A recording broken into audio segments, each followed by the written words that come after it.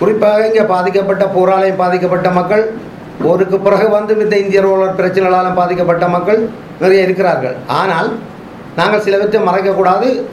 உண்மையாக எங்களுடைய அமைப்புகளோ அல்லது எங்களுடைய நாடாளுமன்ற உறுப்பினர்கள் சரி, எந்த கட்சி சரி, இந்த கடற்கொள் சமூகத்தை கூடுதலாக கவனித்ததாக எனக்கு தெரியல. அதுதான் முக்கிய காரணம் இதில் வந்ததும்.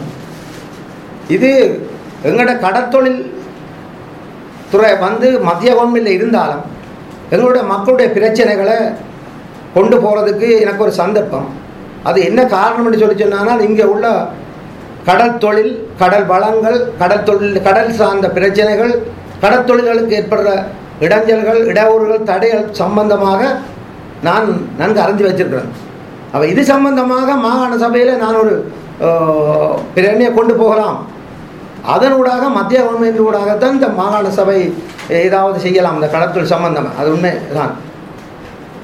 அடுத்தது இன்னும் ஒரு பிரச்சனை சொல்லிச்சுன்னா, நான் இந்த சகல சங்கங்களையும் இங்கே இருந்திருக்கிறேன். எல்லாம் அடிமட்ட சங்கங்களில் இருந்து வந்தவன்றபடியால் அடிமட்ட மக்கள் இந்த பிரச்சனை நன்றாக தெரியும். அதில் முக்கியமாக தொழிலும் தெரிஞ்ச காரணத்தால் கடற்தொழில் மக்கள் இந்த பிரச்சனை நன்றாக தெரியும். இவர்கள பிரச்சனையை மாகாண சபை ஊடாக மத்திய கவர்மெண்ட்டுக்கு கொண்டு போகிறது தான் என்ற இலக்கு. கடற்தொழில் கூட்டமைப்பின் தலைவராக நீங்கள் இப்போ மாதர் உட்பட மற்ற வடமராட்சி கிழக்கில் வந்து இந்திய டாலர் ஒரு பிரச்சனை ஒன்று இருக்கு. நேற்றைய தினமும் 19 மீனவருடைய வேலைகள் வந்து இந்திய நிறுவப்படலாம் அறுத்து செல்லப்பட்டிருக்கு. இப்போ இது தொடர்பாக நீங்கள் என்ன நடவடிக்கை எடுத்திருக்கிறீங்க? நான் ஆரம்ப காலகட்டத்தில் இங்கே வந்த உடனே முதலாவதாக இங்கே இந்த இந்திய ரோலர் பிரச்சனை நடக்கையில் வலைகள் அறுக்கப்பட்டது. முதல் நான் செய்த வேலை மாவையில் இருந்த ஃபாதர் ஆனந்தகுமாரோடு சேர்ந்து இளவாலை போலீஸில் முதலாவது என்ட்ரி போட்டு வச்சுருக்கேன். அதுக்கு பிறகு முதல் நீங்கள் பார்த்துருப்பீர்கள், 18 ரோலர் பருத்துறையில் பிடிக்கப்பட்டது, மாதல் 7 ரோலர் பிடிக்கப்பட்டது.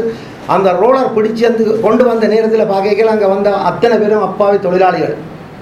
எனக்கு இந்தியாவில் கொஞ்ச காலம் தொடர்பு இருந்தாலும் அங்கே இருக்கிற முதலாளிகள் யார் அந்த ரோலர்களை யார் வச்சுக்கிறாங்கன்றது எனக்கு தெரியும். அதில் வாரவர்கள் 400 ரூபாய்க்கும் கரிமீனுக்குமாக வர கஷ்டப்பட்ட தொழிலாளிகள். அவர்களை இப்படி பிடிச்சது துன்புறுத்துறது கூடாது என்ற காரணத்துக்காக நான் தான் முதல்லையே மாதையிலிருந்து ஒரு தொகை மக்களை கொண்டு வந்து இந்திய துணை தூதரத்துக்கு முன்னால் வாய் கட்டி கவனவிப்பு போராட்டம் நடத்தியது நான் தான் முதல் எனக்கும் தெரிஞ்ச விஷயம். மகாலிங்கத்தோடையும் இந்த பிரச்சனை பற்றி கதைச்சிருக்கிறேன். நாங்கள் கொடுத்த மகஜரில் கேட்டதுன்னா நாங்கள் கேட்ட கோரிக்கை எல்லாத்தையும் வச்சு போட்டு இது தவிர வேறு எதுவும் கேள்வி கேட்குறதுனா கேளுங்கொண்டார். ஏனையா என்னன்னு கேட்டால் சொன்னார், இது முழுவதும் பொலிட்டிக்கல், இது உங்களுக்கு தெரிஞ்ச விஷயம், இது 2 அரசாங்கம் பேசி செய்ய வேண்டிய விஷயம், இது எங்களால் தீர்க்கக்கூடியது ஒன்றும் இல்லை என்று சொல்லி ஒரே அடியாக அந்த தூதுவர் எனக்கு தந்த பதில்.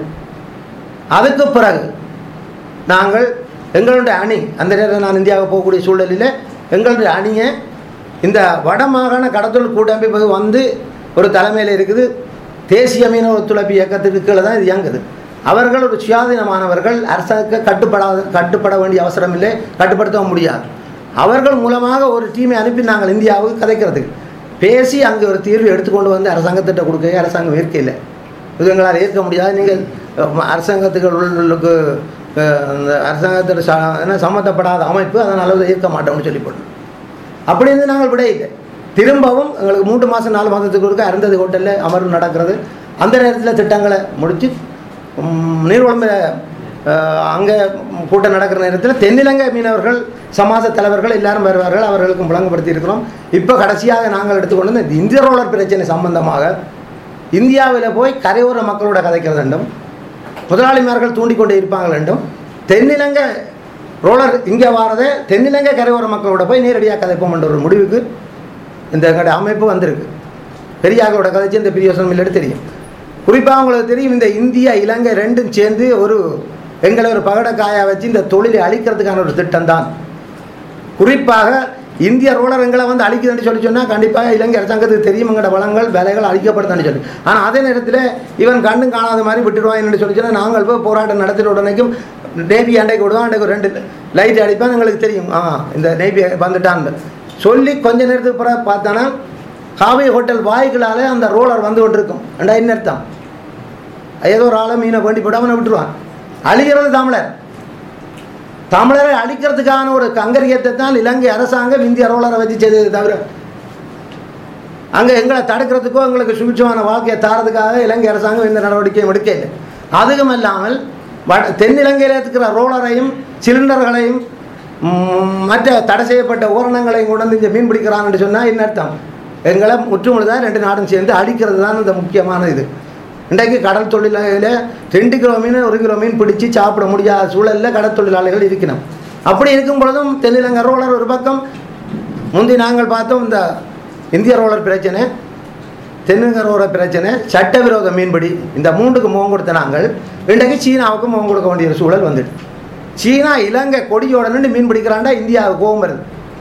நாங்கள் இலங்கை ரோலர் வரக்கூடாது போராட்டம் நடத்துகிற நேரத்தில் இலங்கை கடலில் இந்த சீனா 150 அடி நீளமான படகுகள் மீன் பிடிக்கிறதுன்னு சொல்லியிருக்க இந்தியாவுக்கு சந்தேகம். அவனுக்கு சந்தேகம் முடிஞ்சவனுக்கும் ரோலர் கூடுதலாக வருது. வருதுன்னு சொல்லி சொன்னால் அவன் முக்கியமாக கண்காணிக்கிறான் சீனாவைன்றதான் இப்போ இது. அப்போ நாங்கள் எதுக்குள்ள போய் எந்த போராட்டத்தை நடத்தி வெற்றி காண்றது? சீனா வந்து நிற்கிறது கலைக்கிறதா, அல்ல இந்திய ரோலர் பாரத கலைக்கிறதா? நாங்கள் வைத்த பார்க்குறதா? ஒன்றும் செய்யலாத நிலையில் தான் இன்றைக்கு தமிழ் ஜனம் எந்த போராட்டமும் பலனளிக்காத என்ற நிலையில் இருக்கிறோம். இந்த கரையோர மக்களோட கதைச்சி ஏதாவது ஒரு முடிவுக்கு வரலாம் என்றதான் இப்போ எங்கள்கிட்ட நோக்கம். யாழ் மாவட்டத்தை எடுத்தாலும் அதாவது மீனவ சமூகத்திலேயே பிளவை ஏற்படுத்துகிற வகையில் பல மீனவ சங்கங்கள் புதுதாக உருவாக்கப்பட்டிருக்கு. தேசிய மீனவர்கள் சம்மேளனம் ஒருபுறம், சுதேச, அப்படி பல பெயர்கள் உருவாக்கப்பட்டிருக்கிறது. உண்மையில அந்த மீனவ சங்கங்கள் அதாவது பலம் வாய்ந்த அமைப்பாக யாழ்ப்பாணத்தில் எந்த மீனவ அமைப்புகள் செயல்பட்டு கொண்டிருக்கிறது? நீங்கள் உதாரணமாக இதை பார்க்கலாம். இதுகளும் ஒரு நாடகம்தான். ஆரம்ப காலகட்டத்தில் இருக்கைக்கில் மீனவ கடத்தொழில் சங்கம், கடத்தொழிலாளர் சங்கம்ன்றது தான் இருந்தது. அதுக்கு பிறகு யுஎன்பி அரசாங்க வார நேரத்தில் கடற்தொழில் அபிவிருத்தி அமைப்பு கொண்டு வந்துக்கணும். அதை செயல்படுத்தி கொண்டு நாங்கள் விரைவில் இடையாலை கொண்டு வந்து போட்டு தொட்டுப்புல ஒரு பேரில் கொண்டு வந்து வேறு ஒரு சங்கத்தை உருவாக்கி அதை படுக்க வச்சினோம். திரும்ப சந்திரிகா வந்த உடனே கொண்டு வந்தால் எல்லாம் கடத்தொழில் கூட்டுறவு சங்கங்களாக மாற்றும் கொண்டு சொல்லி அதையெல்லாம் செய்து ஒரு டிவிஷனுக்கு ஒரு சமாசம் உருவாக்க சொன்னாங்க. அதை உருவாக்கி அதை ஓடிக்கொண்டிருக்கல. இப்போ யுஎன்பியில் இருந்த அந்த செயல் திட்டம் தான் கிராமிய அபிவிருத்தி. ராஜசேகர ரெட்டி இப்போ வந்த உடனேக்கும் அதை கூட்டுறவை நிப்பாட்டி போட்டு கிராமிய கடத்தொழில் அமைப்பு கொண்டுட்டார். அதை கொண்டு இப்போ அதுக்குத்தான் எல்லா வேலை திட்டத்தையும் செய்யணும். ஆனால் உத்தியோகமாக எங்கேயும் ரெஜிஸ்டர் பண்ணப்படவும் இல்லை. ஒரு பொம்மலாட்டம் மாதிரி அதை வச்சு நடத்தி கொண்டு ஒரு அரசியல் லாபத்துக்கு ஏதோ கிடைக்கிறது அவை மூலமாக கொடுத்து தங்களுக்கு ஒரு லாபத்தை தேடினோம். உதாரணத்துக்கு கிட்டடியில் சுழிபுரத்தில் ஒரு திறப்புலா நடந்தது. அங்கே இந்த திறப்புலா நடந்த நேரத்தில் நானும் அங்கே போயிருந்தேன். எனக்கும் மாகாண கடத்தொழில் கூட்டமைப்பு தலைவர் என்று அழைப்பு விடப்பட்டது. கட்சி சார்பாக வந்துட்டேன்னு சொல்லி சில பேர் அங்கே பொருளுக்க தங்கிட்டோம். அப்படி இருந்து சில பேர் சொன்னாப்பில் அங்கே நின்றனான். இந்த கட்டிடங்கள் அந்த இறங்குதுறை இதுகளெல்லாம் கட்டி திறக்க வேண்டியது போவோம். நான் ஒரு நாள் போய் பார்க்குறேன், கிழமைக்கு ஒரு நாள் போய் பார்ப்பேன். அவங்க டேட் போட்டு போட்டு போட்டு போட்டு போட்டு அழுத்து நீங்கள் ஏதாவது செய்யுங்கன்னு சொல்லி டிபார்ட்மெண்ட்டை கையை விட்டு இன்றைக்கு அரசியல் வார நேரம் இப்போ வந்து திறந்து போட்டு போயிடணும். எல்லாம் அரசியல் லாபத்துக்காக தான் செய்யணும், மற்றபடி எதுவும் இல்லை. அப்போ அந்த அரசியல் லாபத்தை வச்சுக்கொண்டு எங்களை நசுக்கினமே தவிர எங்களுக்கு எந்த விமர்சனத்துக்காகவும் அங்கே ஒன்றும் செய்யலை. எல்லாம் அரசியல் தான். குறிப்பாக நீங்கள் இங்கே பாருங்கள், இந்த எங்கள்கிட்ட J152 நீங்கள் பிரச்சனைகளை பார்த்துருப்பீர்கள். எல்லாரும் போராட்டம். ஒரு அமைச்சர் ஒரு எம்பிமார் வருவீங்கன்னா ஒரு கூட்டங்கள் வைப்பினா உங்களுக்கு 10ஆம் தேதி திறக்கிறோம், 18ஆம் தேதி திறக்கிறோம், 8ஆம் தேதி திறக்கிறோம், இப்படியே முறைப்பாடு. நாங்கள் இதை கேட்டுக்கொண்டு இருந்தோம். சில ஊழலில் ரோட்டு வழியை நான் பார்த்துக்கிறோம், மாலையை கொண்டு ஓடினவர்களும் இருக்கிறார்கள். இந்த நாளைக்கு திறக்க போகிறார்கள். நாங்கள் இதை பார்த்துட்டு கடைசியாக முடியாத தன்மையில் நாங்கள் ஒரு நாள் நேரடியாக வச்சு இந்த அமைச்சரையும் கேட்டோம். ஒரு ஃபார்முலா கேட்டால் இப்போ ஒரு 3-4 மாதத்தை பற்றி கதைக்கவே இல்லாதுன்னு சொல்லி போட்டேன். இதுக்கு பிறகு நாங்கள் வந்து வழக்கு தொடர்ந்து நாங்கள் கத்துரு சிங்காவுக்கும் கோத்தபாயக்கும் எதிராக வழக்கு திறந்ததில் முதலாவது வழக்காளி நான் தான்.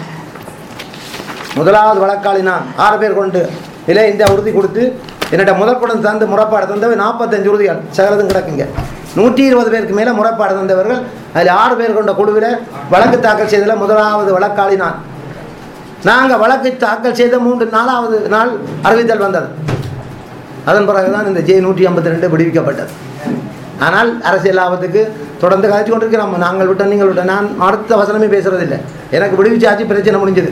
என்னிட்ட வந்து எழுதி வேண்டி கொண்டிருக்கிறார்கள், உங்களுடைய காணி விடுவிச்சாச்சா? ஓ விடுவிச்சாச்சு, எழுதி கொடுத்தாச்சு.